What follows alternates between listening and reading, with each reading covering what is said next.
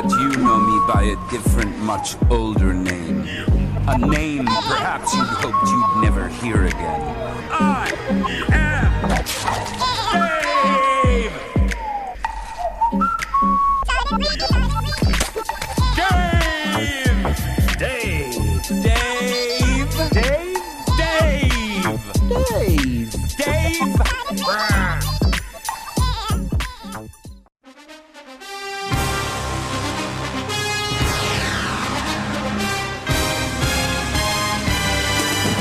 This is an open letter. This is not the start of an NFL football game.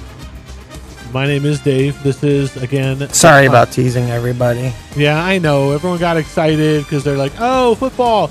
Although there are a lot of people, of course, who would not be excited to hear that music because it means they maybe have lost a loved one for a good 3 or 4 hours every Sunday, if not longer. Are you a big NFL fan, Chad? Not as much as a college fan, no. Oh, yeah. I know your allegiances in college football are the same as mine. Yes. Maybe probably about the same amount of being a rabid fan, I would think. Michigan, go blue. You know, I wouldn't say rabid. Wouldn't you? But I would say that I am a huge fan. Yeah, but I am not one of those people who will start a fight with people in the stadium because they're the opposing team. No. So here is the off-the-cuff question. We are going to talk about football today, which is a little bit weird for our podcast. But we feel like we needed to address an item that is a super hot topic right now. And it's something a lot of people are talking about, whether they are involved in football or a fan or not. And that is the whole idea of kneeling during the national anthem. And there's been a lot said about it. There's been a lot on Facebook. There's been tweets, and it's you could spend hours and hours and hours reading. But we're going to jump into that in a minute. We got a couple guests on the phone.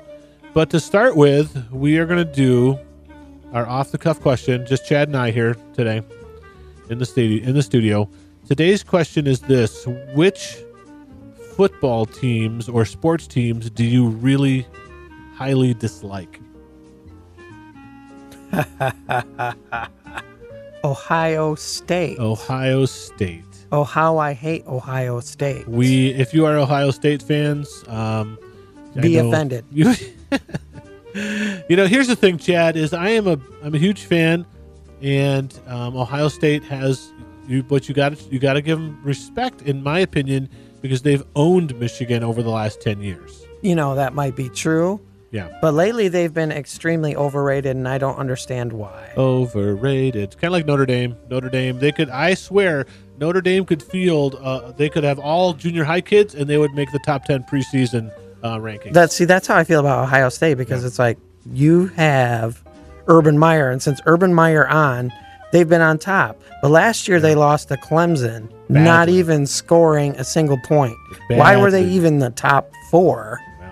I don't know. This year, it's like they started in the top 4, and then they've barely beat Indiana, and then they lose to Oklahoma State. Yeah, and Oklahoma State's a good team. But so anyway, we are obviously recording this in the fall in 2017. It is the September 30th. This would be the September before the Lions win the Super Bowl. It is, assuming that they win it sometime in the next 40 years.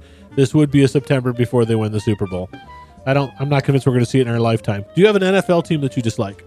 An NFL team that I dislike. You really dislike, above and beyond all others? That would probably be the Cowboys. Cowboys. I'm with you on that too, man. The team I hate more than any other in all sports is the Ohio State Buckeyes. Number 2 is the Cowboys. Number 3 is the New York Yankees.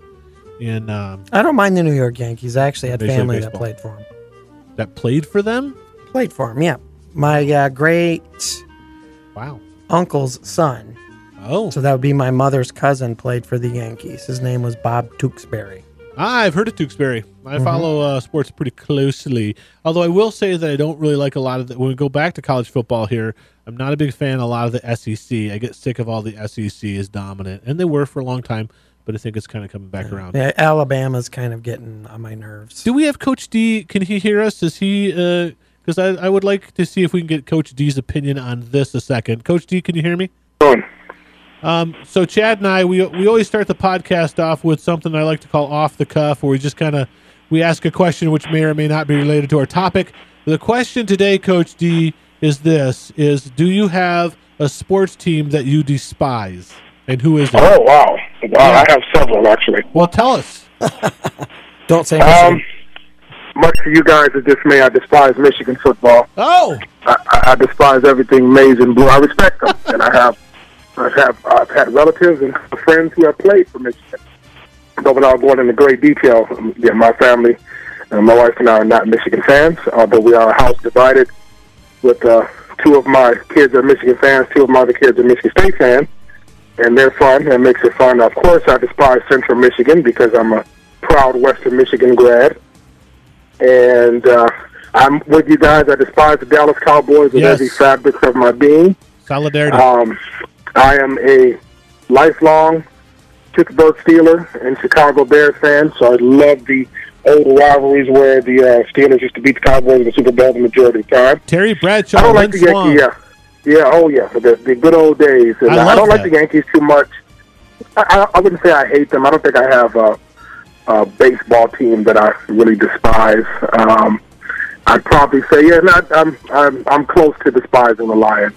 The Steelers, though, if you look at Steelers and the Cowboys, they always say Steelers are America's team. They're the America's team. But you see, the common man, the guy who works in the factory, who is a Steeler probably, so to me, the Pittsburgh Steelers represent what America is really all about. I agree. Most certainly not Cowboys. I agree. No, I'm with you on that one, Coach D. I grew up in, of course, I'm 50 years old now, and the What? I know, late 70s and 80s. Of course, it was Cowboys, Steelers. Seemed like every Super Bowl, and for whatever reason, I chose the good guys. I was a big Steelers fan. Yes. And I was always, all those classic names and all those classic, but you had to respect the Cowboys. I just thought it was always arrogant that they're like, oh, we're giving ourselves the title of America's team. I always thought that was a little arrogant. I agree. They had this cockiness and arrogance about them.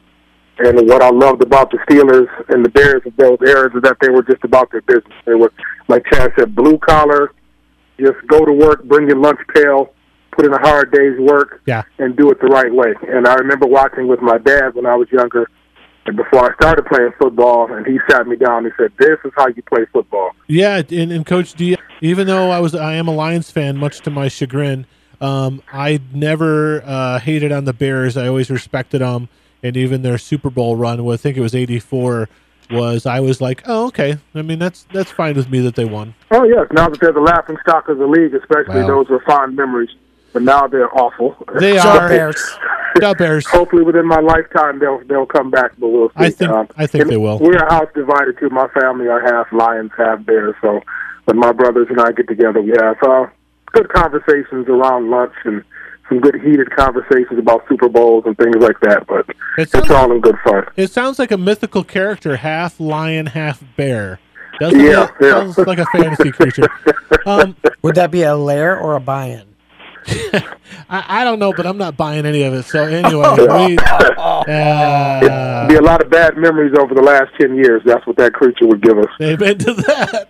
Nightmares. That's right.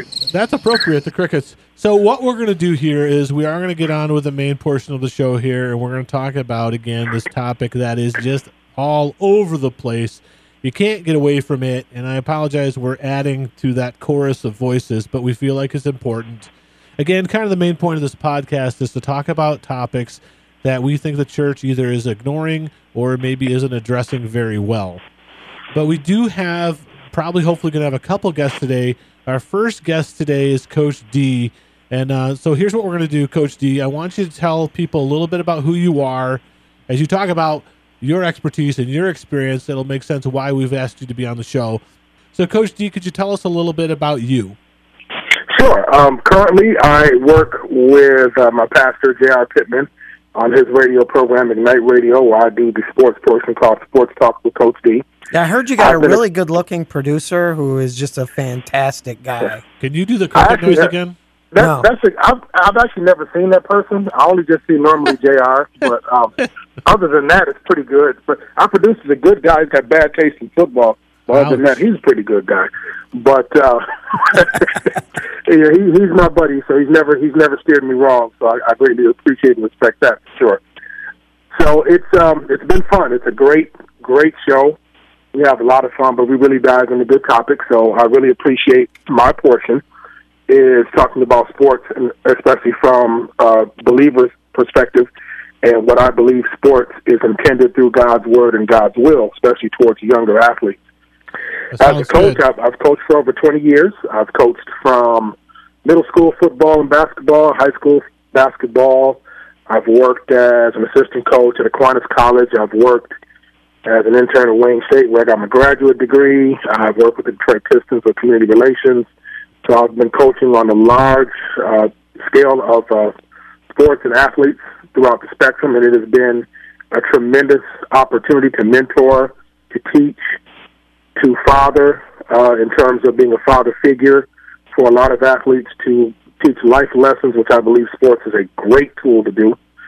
I've also been a football player. I started at the age of 5, and a knee injury my senior year ended my football career, but that really springboarded me into coaching because I still love football, still love coaching, and still love the camaraderie and the lessons that coaching taught me. So here I am now, getting a chance to do what I love to do. I also train coaches. I've done that for several years, which is a lot of fun.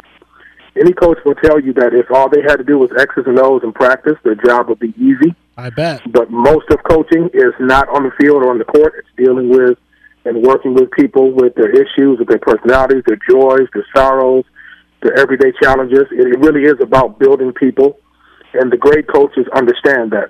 Absolutely. So I appreciate you being on the show, Coach. I want to talk a little bit about first kind of how this all started with taking a knee and what it means. So basically what happened was, and I kind of pulled up, I got some research here.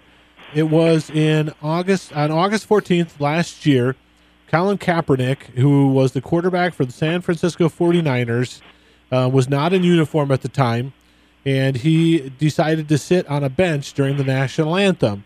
And really nobody noticed this. No one really said anything about it, and he kept doing it. And 2 weeks later, on the 26th of August, or 12 days later, a photographer photographed him sitting on the bench, and then that's when it started to gain steam.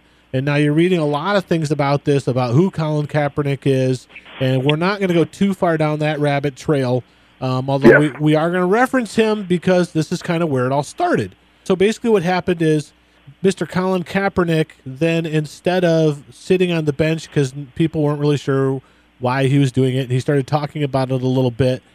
And then what happened is there was a guy, from what I understand, what I've read, is there was a veteran that had been an NFL football player, and he sat and he talked with him, and they wanted to come up with his name's Nate Boyer, who is a retired Green Beret and former NFL player. He's Kaepernick and Eric Reed, where this is in a piece by the New York Times on the 25th of September of this year. It says, after hours of careful consideration and even a visit from Nate Boyer, a retired Green Beret and former NFL player, we came to the conclusion that we should kneel rather than sit the next day during the anthem as a peaceful protest. We chose to kneel because it's a respectful gesture. I remember thinking our posture was like a flag flown at half-mast to mark a tragedy. And then Boyer, the guy who they went to say, how we want to make a statement, and we want to make sure we're doing it in a respectful way. So this is from a CNN town hall broadcast. Colin says the Kaepernick reached out, and we were able to sit down together for a couple hours before the last preseason game last year. It was really cool to hear him just listen and be very open-minded too, and say, look, I don't want to hurt you. I don't want to hurt your brothers and sisters. I showed him text messages of friends of mine, and some of them were saying I was a disgrace to the Green Berets because I was even meeting with him. And some of them were like, I'm with you, man, but it really hurts to see that. And then he says, so when I talked to them, it was mutual. Me, him, and Eric Reed said, I think maybe taking a knee would be a little bit more respectful. It's still a demonstration. You're still saying something, but people take a knee to pray. So for me, it was a common ground at least to start from. And again, those were words from Mr. Nate Boyer. So Coach D, we've got the president tweeting about this. We've got whole teams, the whole NFL in some way, shape, or form last Sunday. I was watching the Lions game because I am a glutton for punishment, and and some people were kneeling, some weren't, and fans now in the last week are burning jerseys on YouTube. What's your take on all this? Well, I have multiple perspectives on this, and I think that, let me preface my comments by saying I grew up in a military family. Okay. My father was a drill sergeant who served and saw combat in Korea. I have my father's oldest brother was in the military. On my mom's side, 3 of her brothers served in the military, in the Air Force, 2 in the Navy. Okay. My father is no longer alive. He passed many years ago. But one of my uncles, whom I'm very close with, actually he's my football buddy where we go and watch games every Friday. I asked him specifically about that, how he felt about the protest and kneeling before the flag. And as a veteran, he said he had no problem with that because that was one of the reasons why he served and he fought for us to have the right, those freedoms to protest in a peaceful manner. Right. Now, we've heard that universally from one side, and we've heard a disgrace to the military on the other side. But I think it's really important that we revisit in terms of what you mentioned about Colin Kaepernick, the research he did and the work that he's done, and the statement that he has made that it has nothing to do with disrespect of the military or the flag or the anthem, but is making a statement against what has taken place with people of color in this country, which Right. has, and as a black man myself, and I want to inform everyone, this has never gone away. It's been taking place from the dawn of time of this country's inception, so it hasn't been as if this is some new phenomenon. Right. But with the onset of social media and greater media coverage, we have greater exposure to what's taking place. As far as the current issue with President-elect Trump, I'm somewhat I'm in favor of any type of peaceful protest, regardless of who does it. If it is a peaceful protest, and I'll say this, and I know this is not popular, in light of what happened with Charlottesville and the actions that took place down there, Yeah. if those gentlemen were marching and they were peacefully protesting and violence didn't break out, they had the right to do so, whether I agreed with it or not. Right. What I don't like is, and I'm really surprised that there hasn't been a lot of outlash as much as possible with the flying of swastikas and Confederate flags, because to me, that is a direct spit in the face of the country, and that's far more, quote-unquote, unpatriotic than kneeling before the flag. Kneeling has always been a universal symbol or gesture of respect. We kneel before kings and queens. We've knelt before. We kneel before our spouses when we propose to them. Yeah. Let me ask you this, So- Coach D. If it's a sign, Yeah. and I'm going to play the opposite side here. Absolutely. And Chad and I are going to get into our personal opinions kind of after we're done talking with you and another guy. I think I was going to get you to call in. So you're saying they're kneeling to show respect for the flag? Well, I think that the kneeling is drawing attention because they're not standing, Right. but it's not disrespectful to the flag. It's not. Sitting is far more disrespectful because it shows a nonchalant, apathetic attitude and posture. I saw a picture someone sent me on Facebook of a session of Congress where they were playing the national anthem, and about 8 congressmen were sitting. They didn't stand. They didn't put their hand over the heart. They didn't sing the national anthem. They were sitting. And they weren't all black congressmen. There were a lot of white congressmen that were doing so. And for me, and it's really interesting how things can be twisted. And President-elect Trump has, in his own way, has twisted this issue. And the NFL now, the standing and the locking of arms and the kneeling have nothing to do, in my opinion, with Colin Kaepernick's original protest. It is a direct protest to the comments that President Trump made. I agree. And the slurs and the very ignorant and spiteful statement he made towards the black players. So although he said it wasn't racist, but it was towards the black players, and it showed solidarity by the league rather than we support what Colin Kaepernick's message is. So those are two very different issues that we have to really be careful that we understand that. So do you feel like, talk to me a minute about how you think President Trump twisted this message? You have a man kneeling during the national anthem, obviously drawing a lot of attention to himself. He makes millions and millions of dollars. He's at his place of work. Why is he hijacking the NFL Right. and trying to draw attention to himself. And these are some of the arguments I've heard. Sure. Well, first of all, let's be realistic. One individual can never hijack the NFL. That's not going to happen. A multi-billion-dollar business will not be hijacked by one individual. Now, a group of individuals can cause attention and create a movement, but we have seen this take place throughout our history. President Trump, the way he twisted it, in my opinion, was he was attacking those players who were kneeling, saying they're disrespectful to our flag and to our anthem. And, of course, the famous quote of go down there and say that SOB, you're fired. Right. That is, and if I'm not mistaken, I believe there is legislation, I believe it's constitutional, that no one can force anyone into an act of patriotism on any level of office. So, and I'll just say this: so if President Trump is not giving his tax forms or not allowing the public or whatever the case may be about seeing his income tax, or if he has for some reason evaded the draft, or if he's done something that's particularly unpatriotic, no one's raising a big fuss about that. But this is an issue, especially in the time of our country where we've had multiple hurricanes. Puerto Rico is basically underwater. There are millions of American citizens who are struggling. And I think that in the president's position, your focus should be on those things. North Korea, right. the things that really jeopardize our country, not football. Well, and that being regard, I think that it's a deflection. That's what I mean by it being twisted. He's deflected in a lot of ways the real issues and challenges that our nation is facing right now, being concerned about wealthy individuals who are basically conducting their constitutional right to freedom of speech and a peaceful protest. Coach D, where do you see this going? I mean, and again, it's ever since it's been a boiling pot for many years, but it feels like over the last period of time, like for personally me, I take a look at the racism and I've come a long ways in my views on racism and what I think is being racist. And I came from a very conservative position, which people that listen to this show know that. This recent election and these events, are they creating a divide or are they just revealing the divide? That is an excellent question. And I'll tell you, in my opinion, I believe that this recent election, and, as believers, we all understand and believe that nothing happens without God allowing it to happen.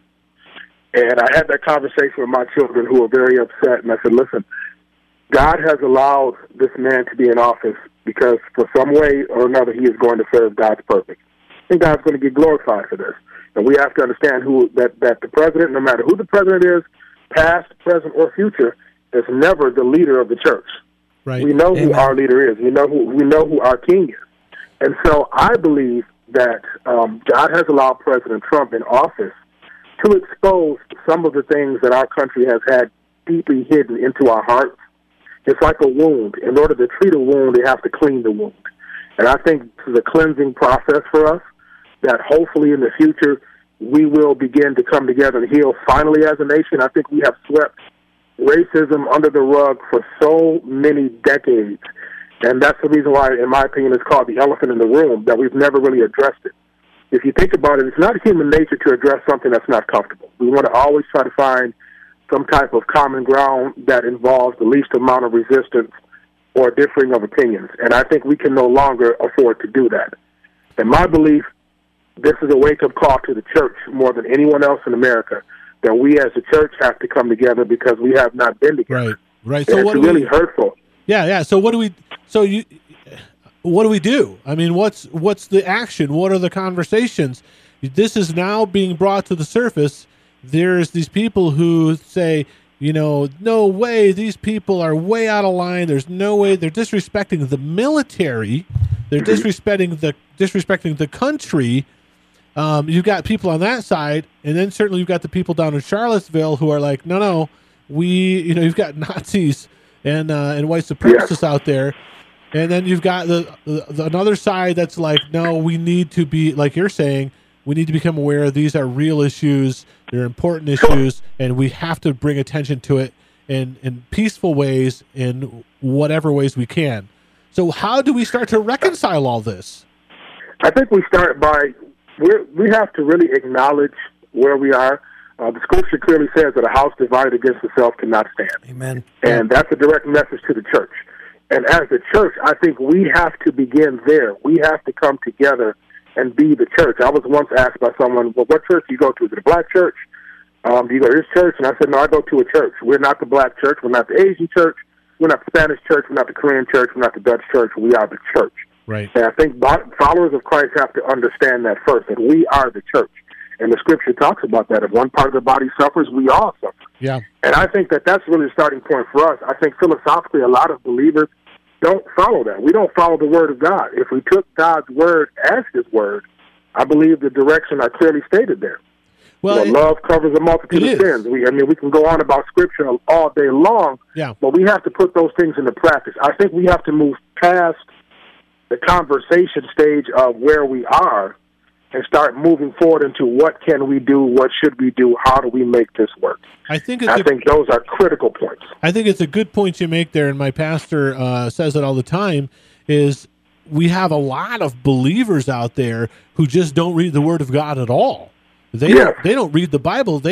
They're told what it says. It's almost I think that's becoming more evident through this situation. And that's one of the things where I can see where you're saying that God is going to take this and use it.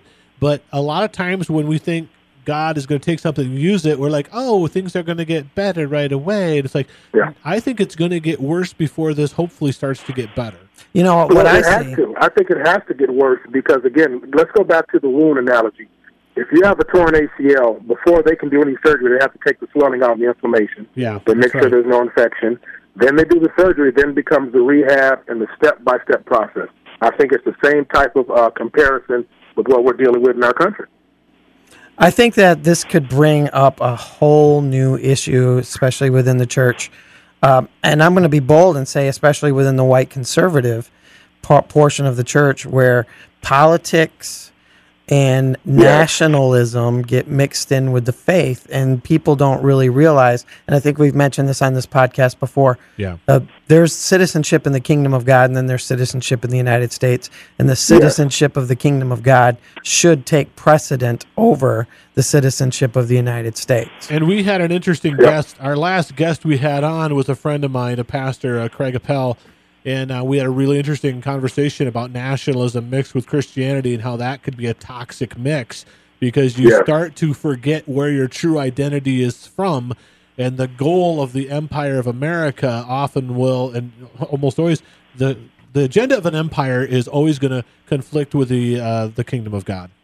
Yeah, patriotism and nationalism and all the arguments, and I'm just going to be bold and say this, patriotism, nationalism, and all the issues that we have faced around these issues has become idolatry for many believers in this country. Agreed. We have pledged, we have become loyal to political parties, to a cloth, to a song, and we have placed that above our loyalty, our commitment, our dedication, and our service to Christ. And even and our love and unity with each other.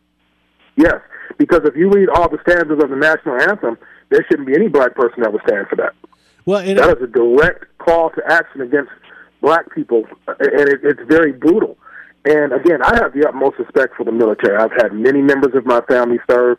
As a coach, one of the greatest privileges I had, I got selected to do a basketball camp at the U.S. Naval Academy, where I got to coach youngsters from all over the country. I met officers, I met midshipmen, I met new recruits, and it was the greatest experience as a coach, right up there with everything else I've had. And I was in tears because I was allowed to witness something that my relatives participated in, the Naval Academy. I was allowed to see that. I was allowed to talk to people.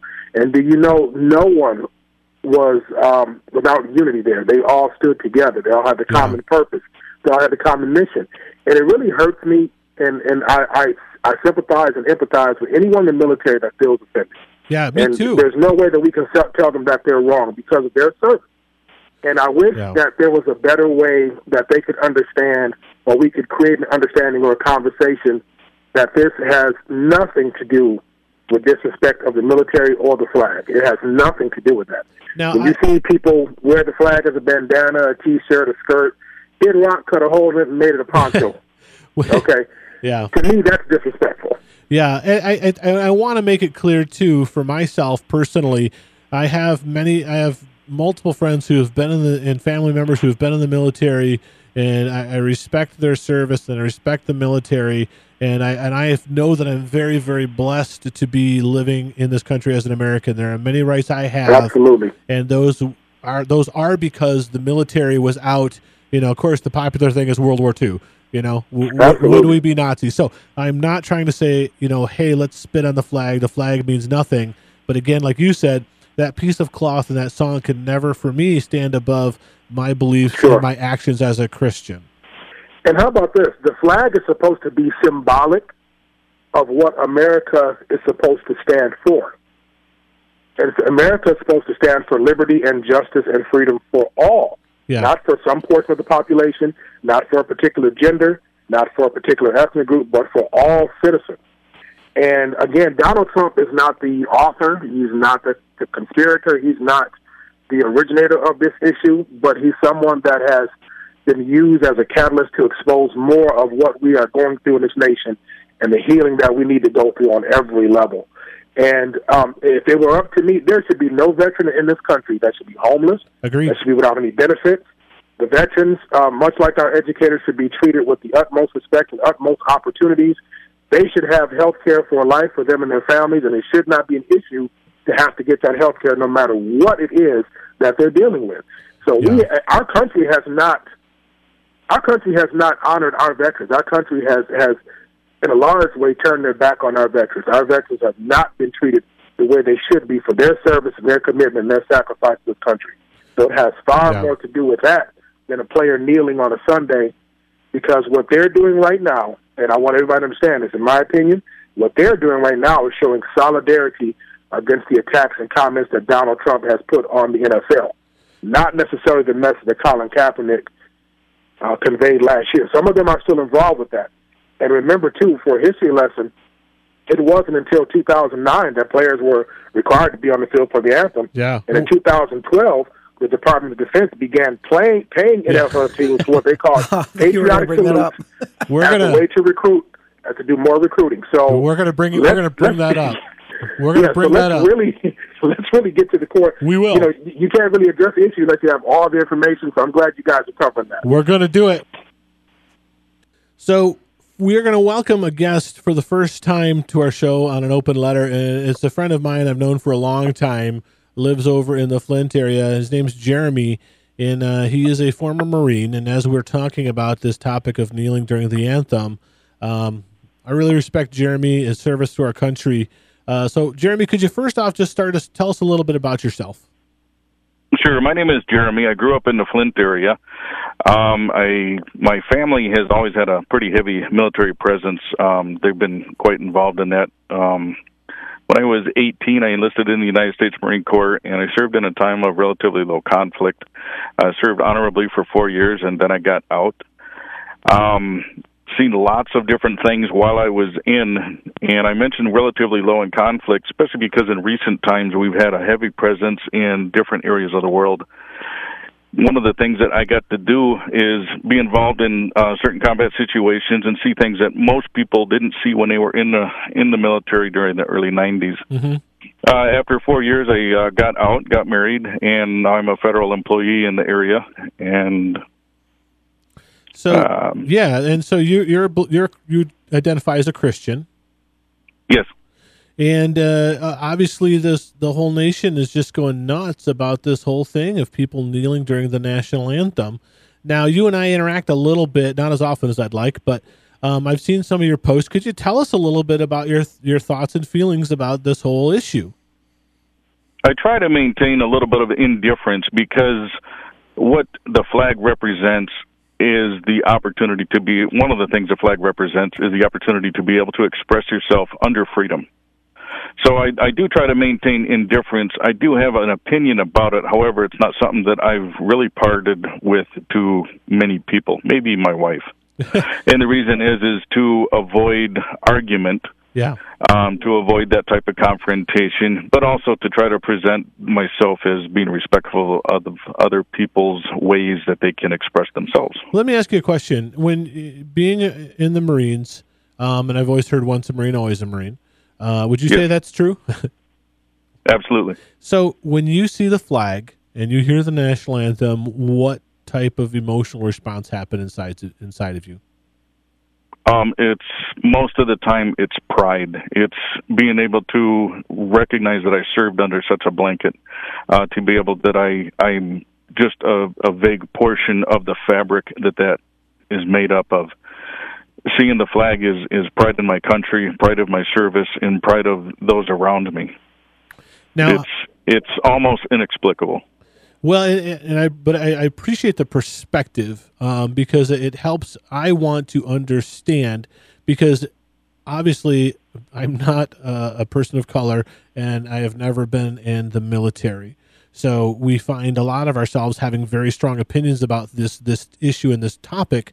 And we really, I mean, like, that's great that you think that, Mr. White Man who's never been in the military. So it's why we're bringing on someone like Coach D, someone like yourself. So you see that. Could you tell me about that type of pride? Because sometimes pride is seen as a negative thing in the Christian community. Pride comes before a fall, negative connotations with pride. How is this a positive type of pride for you? The pride is being able to take perhaps a little bit of responsibility for what the flag represents. The pride is being able to say that I stood up, that I joined the military. I was in the Marine Corps, and I think that pride might be definitely defined by other Marines will be different from mine. But in addition, the other service is going to be defined a little bit different as well. One important thing to know about the flag. When you're in the military, a lot of people get this education when they're in the military about the flag, but the flag is almost treated as a person. And everyone knows that there's a customs of saluting officers or people of high regard, high respect within the military, but the flag gets a salute as well. In addition, you treat that flag as a person. You don't allow it to tumble to the floor, to the ground. It's given a very high regarded position, and that ultimately it's higher than the president as far as the respects regarded by the military. Because of that ingraining or that education to the military of what that flag represents, certain people will hold on to it and certain people will just forget about it. But because of that, what we're taught that flag represents, that's why there's such, that's one reason for such respects that's held to the flag. So that's actually going to be my next question, is to what extent in the military is this taught to the respect for the flag? I imagine there's a certain amount going in, but it sounds like it's very specifically taught to respect the flag in the military itself. It is. There's within the Marine Corps, there's several series of classes that you have to take, and you're hustled in, and it's almost like a college type setup where the desks are a fixed bench type seating, and you're focused on an instructor. Several hours can be devoted to military courtesies, customs, and subjects, and one of them is the flag, and that's where you learn how to call it. And it's not referred to typically as a flag either; it's referred to as the national ensign. An ensign in the Navy is an officer. Uh-huh. And I'm not particular to why it's called the national ensign, except it's also the national colors, the national standard. There's just several names for a flag by which the military will go ahead and call it. So why did you decide to give 4 years of your life in the military and service to the country of America? It'd be nice to be able to say that I felt such a deep regard for my country. I wanted to pay back for all that I had known up to my 18 years. It'd be nice to say something like that. But the true honesty of it is I didn't, at the time, know what else to do. And knowing that the regard my father, my grandfathers on both sides, we've always been somewhat of a patriotic family. Because of the regard my family held toward the military, I decided I should probably go into the military. So for you, what does the flag? The flag represents America, of course, but can you go a little bit deeper? Like, what does the flag represent for you? What does that mean? The flag, for us, the American flag is a standard or a symbol by which others have made ultimate sacrifices to the country to allow its continuance. The flag doesn't have to be based on the fact that somebody gave their life for something greater, but it could be that they gave a limb or they just gave several years of service. Okay.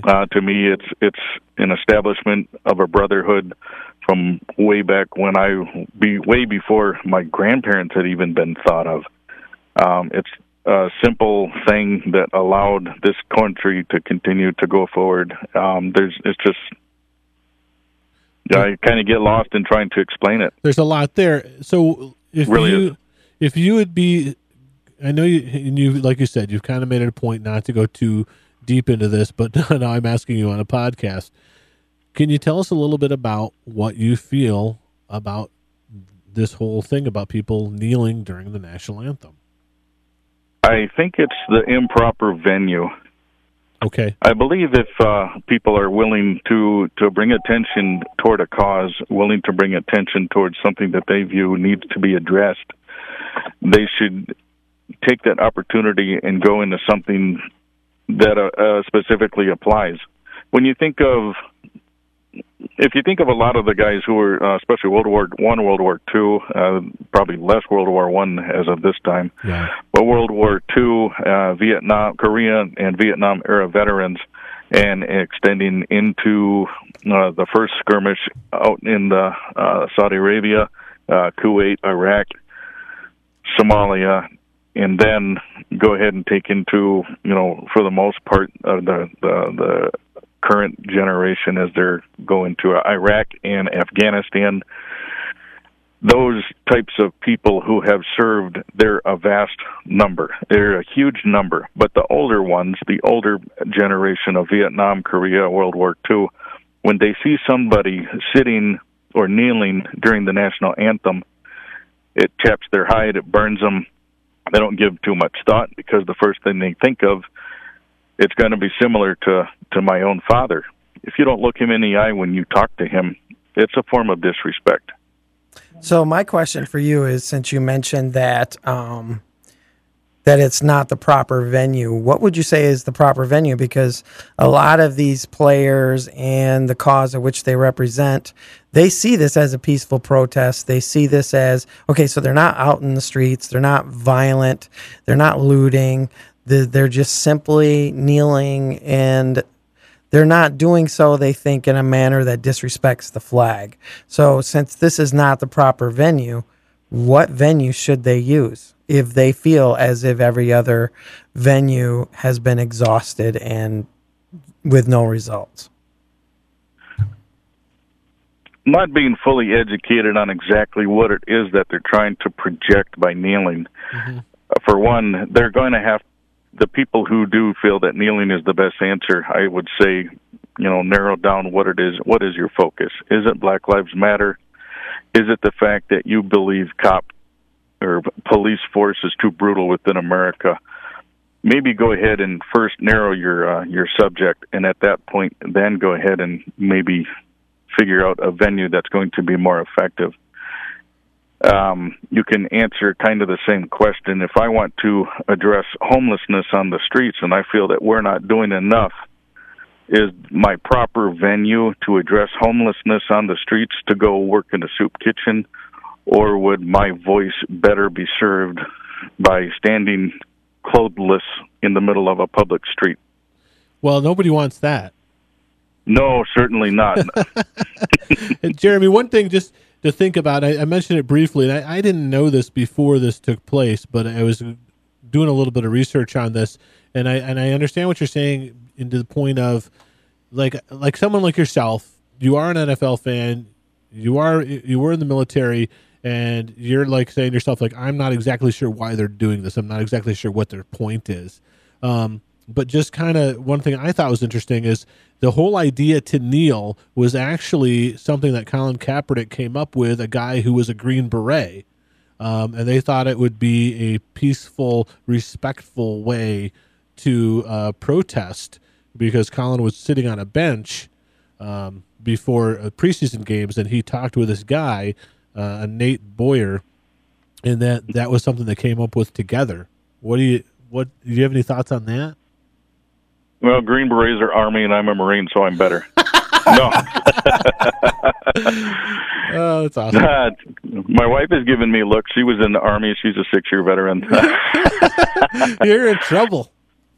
Does that influence it? Does that affect your opinion of it at all, or? No, not in particular, because Colin Kaepernick, as he begun his protest, did not gain much attention at all in the first. Whether he was sitting down or kneeling the first several times that they actually aired those games, nobody really took notice until later. Well, who was it that took notice and who blasted him out? If prior to that the facts had been known, I'm sure the view might be a little bit different, but you're still going to have a vast majority of people shaking their head and saying he's being disrespectful. Yeah, and as far as knowing that his that was set up, possibly in conjunction with the Green Berets, somebody else who served, doesn't really carry a whole lot of weight with me, because I don't view Mr. Kaepernick as somebody who's still utilizing the proper venue to bring in attention to somebody or to a subject that he feels needs to be resolved. Yeah, and I thank you for being on the show. I know you're running low on time here, so I respect that. Thank you so much for being on our podcast, and you and I will talk soon, my friend. Thank you very much. I appreciate you asking me to call in. Thank you. Absolutely. We'll see you later, man. All right, now. Bye-bye. Bye. All right. So there you have it, Chad. I've known Jeremy for probably about 10 years now, 10, 11 years. And he's been a really good friend and has walked through me through some of the darkest times in my life. And again, I have a lot of respect for him. But what are some of your thoughts on what he's talking about, and from that really military patriotic perspective? Well, I think that, first of all, that it is important for us to understand that this is a constitutional right. And no matter whether or not we agree or disagree with it, which I happen to lean towards his analogy that this is not the proper venue. Okay. I don't think that this is the proper venue for something like that. But yet, at the same time, I understand it is their constitutional right to do so. And in addition to that, the argument is, what else can they do? African Americans have rioted. They've had Martin Luther King. They've had several situations to where they've had to somehow express their frustrations. None of it has worked. Martin Luther King's peaceful protests were the closest thing to it. And even though law was changed, people's hearts were still not. And I think that's evident right now with what's been popping up since Donald Trump has been elected. I don't want to say whether or not Trump is a racist, but I think definitely for sure, since he's been elected, racism has come to the surface. So whether or not this is the proper venue or not, to me, it's like their hands are tied. They don't know. They don't know what else to do. These African Americans are looking at Colin Kaepernick as a leader who is he's exposing the situation. He's bringing it to the surface. But I don't like the venue. It's a difficult situation because I don't like to see people in the military feel like they're being disrespected. And I can understand your point and Jeremy's point, where what else are we supposed to do? But the core issue, of course, is the heart. And I don't think I've told this story on my podcast before, but not too long ago, I was going to a place to watch a football game where I knew everyone there that was watching the game. And there was a young man there. And I had gotten there a little bit late, and he'd been there a little while. And he's in his upper teens, early 20s or so. And I walked in the middle of his rant of, there's no such thing as racism. There's none of these black people have ever been slaves, so what's their problem? I've never owned a slave, so we just need to put all this behind us, blah, blah, blah. And my question for him is, have you talked to an African American about what they've gone through? I don't know. We didn't, and I think I did mention this with the episode when J.R. Pittman was on last year. But racism is alive and well, and I feel like if you are discounting that, you're probably not listening to this podcast anymore, because we very much believe racism is very, very alive and well. And all, like Coach D was saying, all of these things are just putting a magnifying glass on the problem. People are coming out of the woodworks here, showing that they are indeed racist, and they do believe that white people are superior to people of color. And of course, that is a huge, huge problem in this nation, and certainly within the church as well.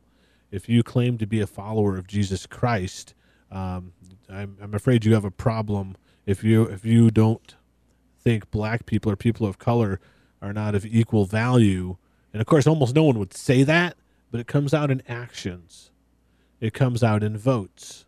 It comes out in responses about racism. When people say, hey, this has happened to me, and you either choose to say, no, you're lying, or you're exaggerating. Or another thing I saw on Facebook the other day was someone saying, black people think everything is about race. And that's, if we're going to have that point of view, and that's a mindset, the challenging thing is how do we change that mindset? And to kneel during a national sporting event, I think you're right, is they're saying, I don't know what else we can do. Because the other thing we do is we shame athletes for, like Michael Jordan got a whole lot of flack because he never used his position as the superstar to really address anything. Right. So, it's like darned if they do, darned if they don't. But of course, anytime you're in the national spotlight, you're going to make people angry no matter what you do. I think the NFL is going to be paying quite the price for that right now, because on one hand, you have Colin Kaepernick, who's not playing for a team anymore. No. And you have African Americans who are boycotting the NFL until he gets onto a team, which is a difficult thing, because then if you force him onto a team, then which team are you going to force him on, blah, blah, blah. But yeah, at the same time, now you have white conservatives who are going to start boycotting the NFL because the whole entire teams, in some cases, knelt in protest to something that Donald Trump tweeted. So you've got the poor NFL is in the middle of this, and what can they do? Well, you're right, because what's happening now is this whole issue is now becoming very, very political, and it's almost now Donald Trump versus the NFL almost. And now Donald Trump is apparently blaming Roger Goodell, the commissioner of the NFL, saying that this is, is basically saying this is his fault. He's running too loose of a ship. And so now you have a lot of players, and of course, NFL there's thousands of people who are in the NFL, and I'm sure a lot of them aren't fully up to what's going on here. And now they're just mad at Donald Trump because they are SOBs who should be fired. And so now you have a lot of people. It's not, sometimes it feels like it's not even about racism. They're protesting what he said, which is kind of like you've been implying. Which is exactly what I was implying, because a lot of these players never knelt before. They never even thought of it, probably. Yeah. They may even have been opposed to it. It wasn't until the president said something that they felt the necessity to say, hey, you're wrong. Well, mind your own business. And in our podcast, our point isn't to try to tell you how you're supposed to think. All right, what we're trying to do is give differing points of view so that you can have rational, reasonable conversations. Stop posting super controversial stuff on Facebook and getting into arguments with people. But no matter what side you're on, listen to people on the other side so you have a little bit of perspective. So what is your take? Well, I want to go into a little bit here of some of the facts here, and you can Google this stuff yourself. It's out there. And the problem is that people just want to listen to outraged, inflamed voices, and that they want to make decisions based on whatever echo chamber they may be a part of. I want to say something about that. There are people who are getting outraged based upon memes that are not even true. Wow. I'm sorry. That really bugs me. It's like if you go to snoops.com and then you find out these memes are not true, but people are reposting and reposting as if they are truth. I know. They're not. So it's Snopes, not Snoops. But okay, anyway. Snopes, not Snoop. I thought it was Snoops. It's Snopes. But anyway, it's Snopes. But either way, then the other thing is that people are like, well, you can't trust Snopes because they're too liberal. Snopes is inaccurate. Well, then truthandfiction.com. There's another one. There's several of them out there. But the thing is today, we won't go into this, but the thing, Chad, is this. If you don't agree with it, now it's just fake news anyway. Yeah, I guess that's something else that's been brought up. Before 2009, players weren't even standing on the side for the national anthem. They could if they wanted to, but they started to, there's this whole idea of paid patriotism. And the military started paying the NFL to get players out there standing for the national anthem. Between 2011 and 2014, the NFL was paid $5.4 million to have the players out there and to have military flyovers and things like that because they were trying to recruit. Now, is this effective recruiting? Yeah, I think it's pretty brilliant, right? I mean, as far as from that viewpoint, we need more people in the military who watches NFL games more than anybody else. Young men more than anything else, and women too. And so this paid patriotism, I think, has probably been enormously successful. But I think we need to, before we have these super strong opinions about what do these athletes intend. I read a thing on Facebook the other day about this woman who's like, Colin Kaepernick specifically chose the American flag because he was trying to disrespect it. And that's just not true. If you listen and look at what he said, and it's gone way beyond Colin Kaepernick at this point, but that Colin Kaepernick was trying to protest police brutality. If you look at some of the earliest things he said about why he was doing this, he's like, I have a hard time standing for a flag in a nation that represents this brutality that's being perpetrated by the actual government, which are police officers. And it's not to say all police officers are bad, but of course there's bad police officers. There's bad podcast hosts too, apparently. So, are you implying you're a bad podcast host? I don't know. Maybe. I try not to be. Do you need some attention? Always.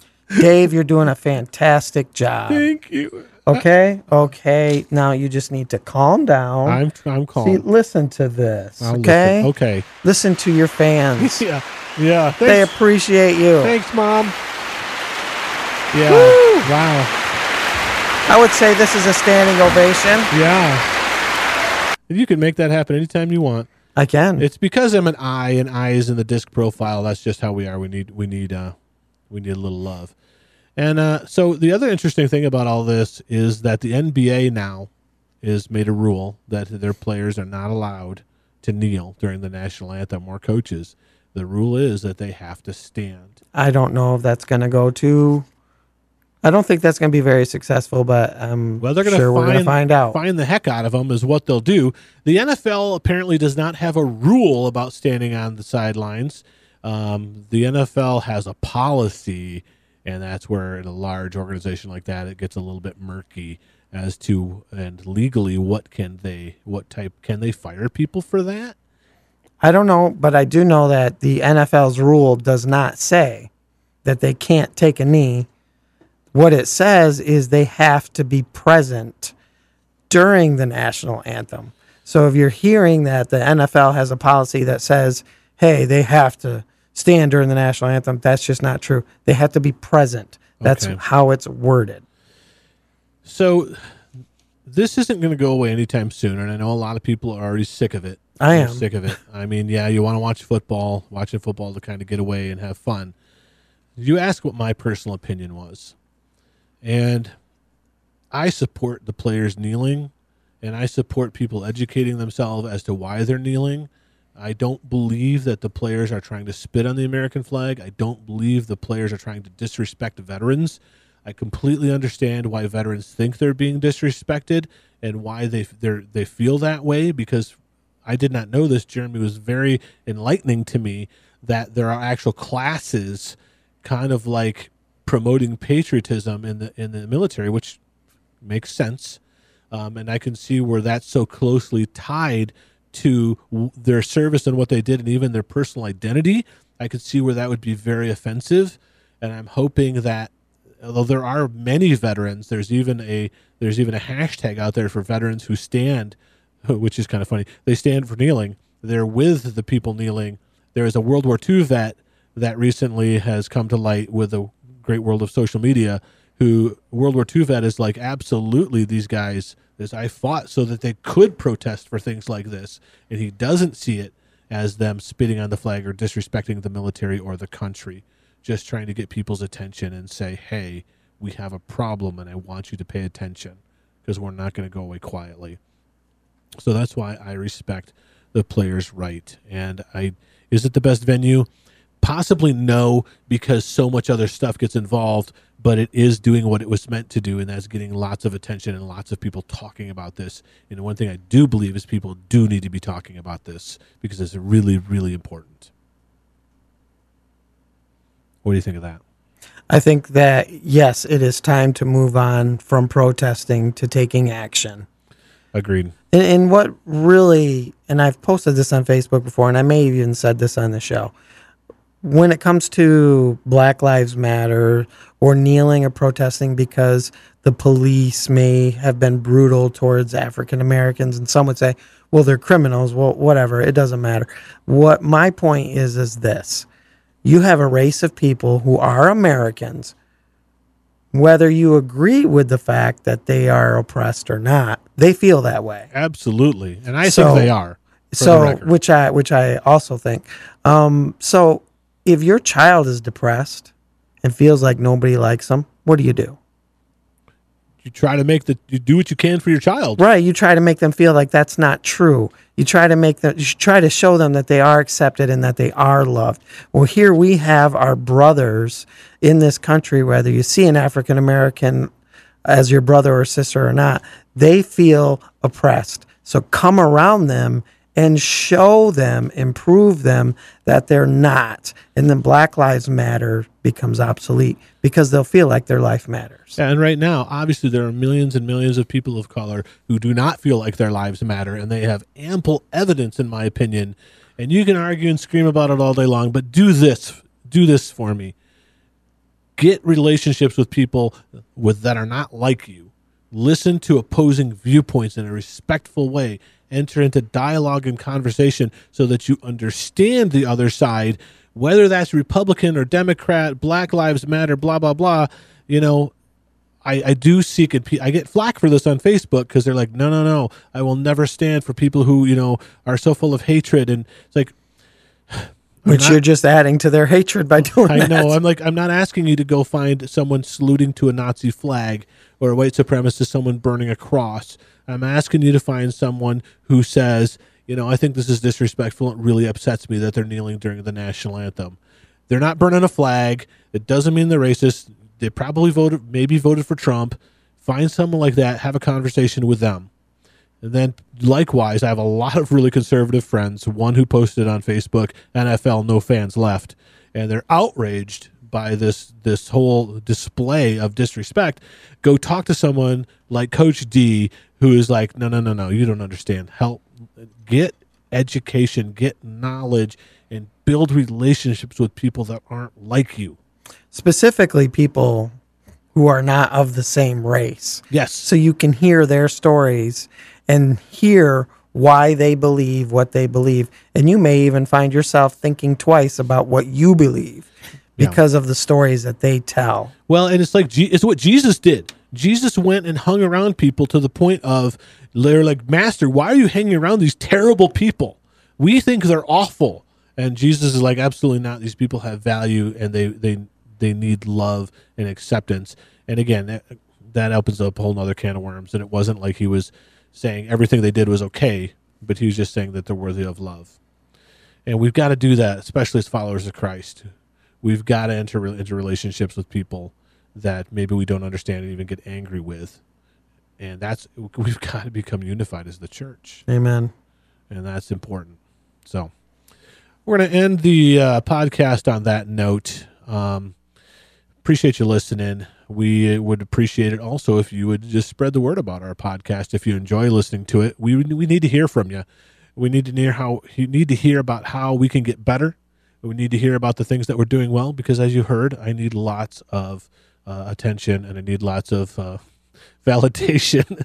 But seriously, we want to make sure we're doing a good job out here on the podcast, because we feel these are important topics, need to be talked about. And don't be afraid. Don't be afraid to suggest a topic either. Yeah, we have a real quiet Facebook community. We've got a Facebook page, and I put questions out, and we just need to hear from our listeners. We need them to post stuff. They need to answer questions, and I need to do a better job of posting stuff on Facebook as well. And we do need to do a better job of recording more consistently. So we're going to try our best to do that, fans, listeners. Again, we're on Facebook. The name of the podcast is An Open Letter. And we are also on SoundCloud. We're also on iTunes. We also have an email, which is an open letter to you at gmail.com. And instead of TO and an open letter to you, it's the number 2. So we hope to hear from you. We're going to keep doing this. We're having fun. Thanks for listening, and I hope you enjoy the rest of your day.